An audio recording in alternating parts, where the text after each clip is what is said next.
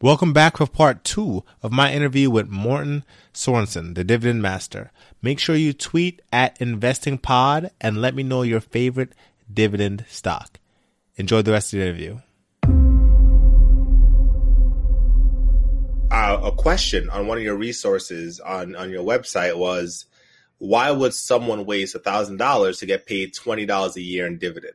So I wanted you to answer that because I'm sure a lot of people are wondering that. Yeah, and that's also one of the very most commonly asked questions I get. On Instagram, if I share a quality dividend that could be quality dividend stock that could be at 2 or 3%, they're saying, well, I'm getting $30 on $1,000 investment. And last week, Tesla increased by 10%. Why would I not go for Tesla? So first of all, the reason why I like dividend investing, like I said before, is that you're not relying on Mr. Market to decide your returns. You're sort of relying on the business operations. And dividend investing is definitely not a get-rich-quick scheme. If you look at most of Warren Buffett's biggest position, they all pay a dividend. And I think that says a lot. And to answer the question, I think the logic behind it is a bit flawed. Some people also say, why would I wait 20 years to get my money back or something like that? And well, I think some of these people forget that while you're getting these dividends, you are still keeping all of your shares. And if you invest in stocks with consistent dividend growth and you are reinvesting the dividends you get every quarter, you will see the compounding accelerates over time. So one of the great examples I usually go to answering this question is, one of the most favorite all-time stocks, I guess, is Coca-Cola. In the late 80s, if you invested $1 in Coca-Cola, today in 2020, you would have received 90 cents in dividends. That's a 90% return in 1 year in dividends alone.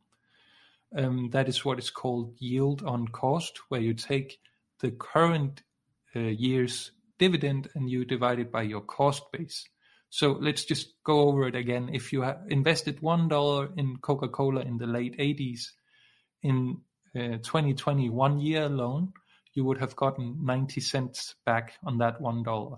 And on top of that, that $1 would be worth $19 today in share price alone. So you see that dividend can be a massive driver of returns in the long term.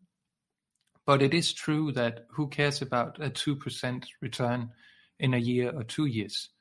But at the end of the day, this is what made Warren Buffett rich. Why wouldn't I use the same strategy? Almost sounded like real estate to me, right? Where you're buying a $30 mortgage, a 30-year mortgage, and you're investing your money into this property, and you theoretically shouldn't see a real return on it until after you've paid your mortgage, right? But you're still building that equity over time, and it's kind of like the dividends where, you may not get your $1,000 back in the first year, but you still have that equity. Mm-hmm. And when you do pay it off, depending if you want to reinvest it with drip and pay it off faster, like paying your mortgage off faster, when it's all said and done, now you have a free asset and you've gotten all your returns back. So I thinking about it like that, I think almost draws in another audience where dividend investing, if you're a real estate investor and you don't like the idea of investing in Tesla and watching your money go up $100 or down $100 in 20 minutes, you can invest in dividends and get the same feeling and approach it with the same experience that you do with real estate, because you're essentially looking at it and doing the math in almost the same way, right? Yeah, I completely agree. I see a lot of similarities between dividend investing and real estate rental income, especially if, I'm not a real estate investor myself, but all I know is that you can do it in different ways. You can buy a very rundown house and you can fix it and flip it. And then you are making money on basically Tesla, where you're saying, the price increases. And then you can also make money on operating a rental property where you say, I buy it for I don't know, 100K, and I have whatever expenses each year, but the income will cover that and paying down the mortgage and then some. And it's exactly the same idea. You're focusing on the business operation of your business, in this case, the rental property. And in other cases, if you do it with dividend stocks, it's the same thing. You don't focus on if Coca-Cola went up 1% or 5% or 10% the last month. You're just focusing on getting that dividend income quarter after quarter, and you're focusing on it increasing year after year after year. And then with time, before you know it, you will have your money back, and you will have seen a great capital appreciation too. Nice. So, you have, other than this episode, where can they find more information? I want you to tell us. I know you have an ebook, which I love. You have an ebook, and you also have a newsletter, which is super detailed. And I actually, like I told you before we started recording, I love that too. Tell us about those two and how the average person can find more information on dividends, other than following Dividend Club on Instagram, which go do that right now. Yeah, exactly. I think that's the first thing. Go follow us on Instagram, and I really appreciate it. And it's a great community, and that would be great to get more people excited about dividend investing. So it's true, I have an ebook. That was the first product I started writing, and then a little bit down the line, a lot of people in the community were asking, well, you post a lot, could you maybe make it a little more detailed about specific stocks? So in 2020, I launched a newsletter called the Dividend Insider. It's a monthly newsletter covering potentially undervalued dividend growth stocks. And the strategy is to identify stocks at a valuation lower than the historic average valuation of the company, and or the dividend yield would be above the historic average of the same company. So remember earlier I said that when the prices go down, the yield goes up. So this means that if the yield is high, it could potentially be undervalued. So with this strategy, we are essentially combining the two best things. We are getting a high starting yield, which means that you will get a higher return in dividend yield on your investment. And potentially you would also see the capital appreciation of stocks that could be undervalued. So it's also a valuation play, so to speak. And this strategy identified great opportunities in 2020. In March or April, we covered UPS. At that time it was at $99. Today it's at around $160. So it's a plus 60% return. Damn. Yeah, I mean Walgreens, the pharmacy in US at 43, now at 49, so that's 16% return. Bank of Montreal, I'm particularly happy about that one. We covered it at $53. It's now at 77. That's a 43% return. And remember, it's the capital appreciation here is not even the main goal. It's just a secondary bonus. And obviously, there's also some stocks that haven't materialized. This has gone very quick. I also covered Bristol Myers, which is a medical company, and they are currently at minus 2%, and IBM is also like around 0 or 2% since I covered it. But all in all, the average return is 20, and if you make it an annualized return, it's at 40%, and that's really good for a dividend investing strategy, especially comparing it to the S&P 500, which it did a little better last year, but it was mainly driven by the big tech giants, which most of them don't even pay a dividend. So I'd say it's fair to say that this strategy performed very well compared to the overall S&P 500 market, if you take away the big 5 tech companies. So if any of your listeners are interested in this newsletter, you're just free to reach out on Instagram at Dividend Club, and I'll give you a free complimentary issue of the newsletter. It is a paid service. It's usually $30 per month or $300 yearly. And for your listeners today, as a thank you for them listening to your podcast, and as a thank you to you for bringing me on the show, I will give the first 5 people a big discount. So instead of paying $300 yearly for the newsletter, they can get it for $100. And on top of that, I would also include the ebook you mentioned on dividend investing. So I mean, this is really a great deal, and I usually don't do these big discounts. So it's for the first 5 people to contact me on Dividend Club. This market correction created a lot of opportunities for, long-term investors and especially dividend investors, because now you have this, income producing property, and you got it for such a cheap price that, like you said, when you get 20% back within the first year, you're making your money back almost immediately. And now you have the rest of this, you have this drip coming in for the rest of your life. How does somebody know if they should be getting dividend stocks or they should be getting growth stocks? Because there's a lot of people teaching how to find good growth stocks. So how should someone know which way they should kind of lean? Yeah, and I mean, I think the example I said before with Coca-Cola from the 80s show that the dividend stocks can also be growth stocks. And that being said, some dividend stocks also have very little or no capital appreciation at all. It really depends on where that company is specifically in their, journey. So some very mature companies don't really see a lot of growth. So most of the return will come from the dividends, right? But I mean, if you're more into capital appreciation, you can go for some IT dividend stocks like Apple or Visa, who both grow their dividends heavily. Be aware that the dividend yield is currently very low. I think it's less than 1% for both of them. So the dividend would be a very small part of it.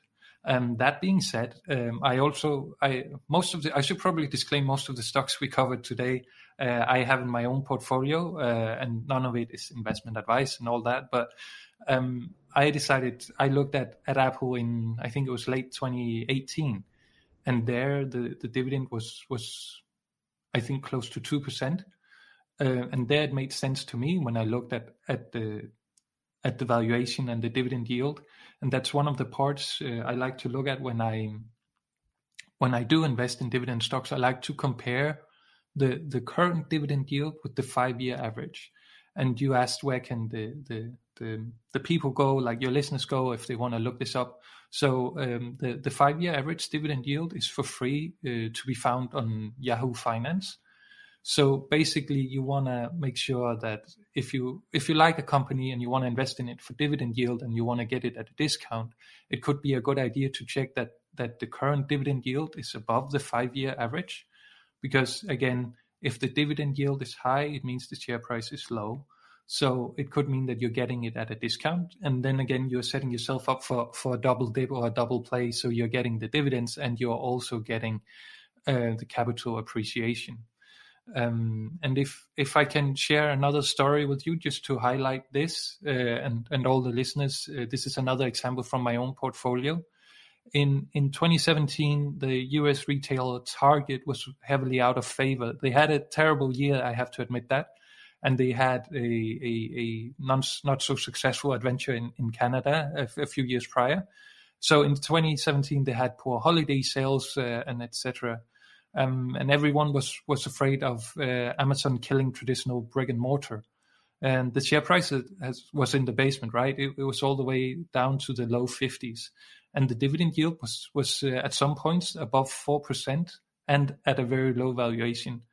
And if you look at it today, the dividend yield is less than 1.5% and the share price is close to 200. That's a 60% difference in starting yield. And some people might say, oh, if it's 1.5 or 1.8 or 2%, it's not that big of a difference. But my argument is that it really is. And if you look at it, has Target drastically, do they have a drastically different business today than they had 4 years ago? And my answer to that would be no. Did management make some tough decisions about, especially about online sales? Yes, they did. They acquired the company Shipped, and they are doing tremendously today with online sales. But Target has increased the dividend yield the dividend for about some 50 years straight. And I don't think this is the first time in those 50 years that Target has had an issue, right? And they have showed commitment about increasing their dividend for 50 years straight. And it also says a lot about Target and other companies who has increased their dividend for many years and many decades. They know how to generate a cash flow. Not only generate a cash flow, but increase it year on year. And that's really part of the big reason why I like it, because, as a company, you need to generate cash flow to cover the dividend payments. A lot of people don't know this, but there's room for interpretation within the accounting standards and EPS measurements.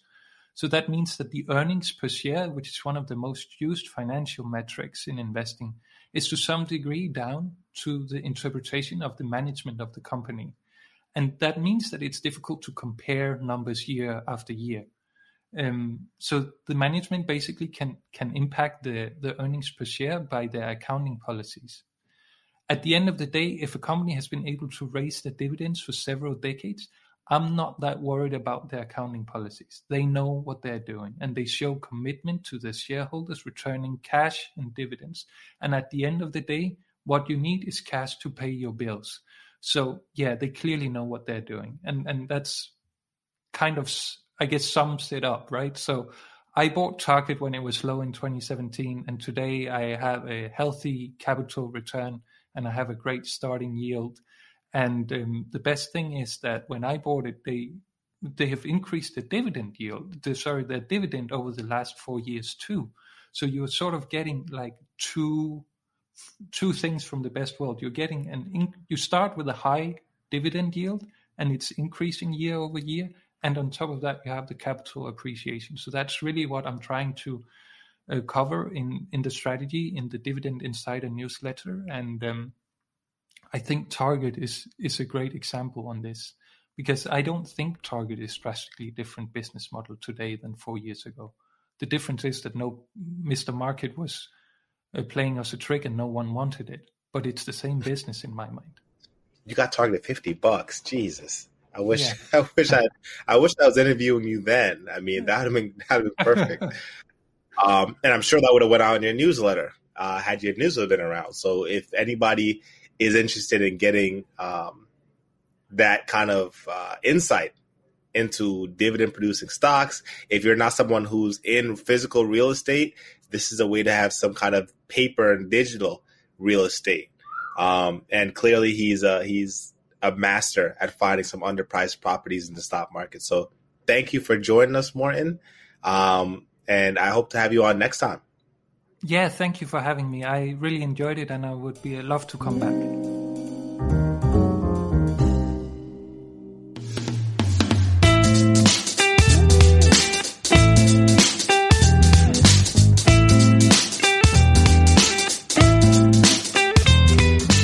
Hey, thanks for tuning in today. If you're interested in creating a lifelong income with dividends, make sure you visit @DividendClub on Instagram, grab his ebook, and use all the resources he provided in the link in his bio. You can change your life by starting with just one stock. Tweet me your favorite dividend stock, and I'll shout you out in tomorrow's episode. Be well, and remember, as you begin searching for your answers to life's challenges, don't seek security. Seek adventure.